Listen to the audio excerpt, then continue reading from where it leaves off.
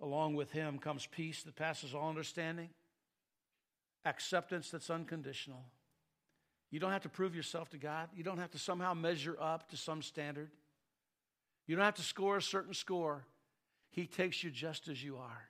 He loves you just as you are.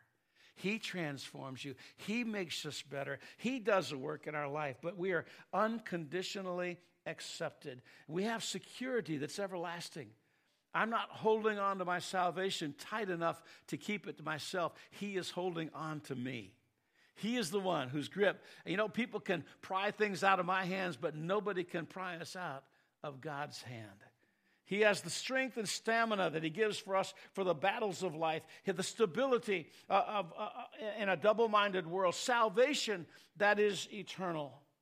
God's gift is incomparable in greatness. It's inexpressible in thankfulness, and it's unsearchable in its richness.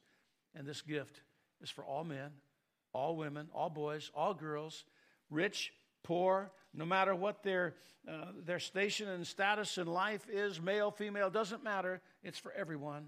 And he brings with him understanding and patience and joy and faith and hope and love.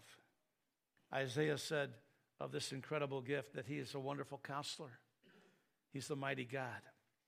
He's the everlasting Father. He's the Prince of Peace. Is he yours today? Is he all those things to you? The best counsel I ever get is from the Word of God. The mighty God, enough power for whatever problems, whatever trials, whatever troubles we face. The everlasting Father, a perfect dad. Never, ever, one time did he ever fail in any way. Prince of Peace. In a troubled world, he can give us peace. Last point is this. Why did God give us such a valuable gift?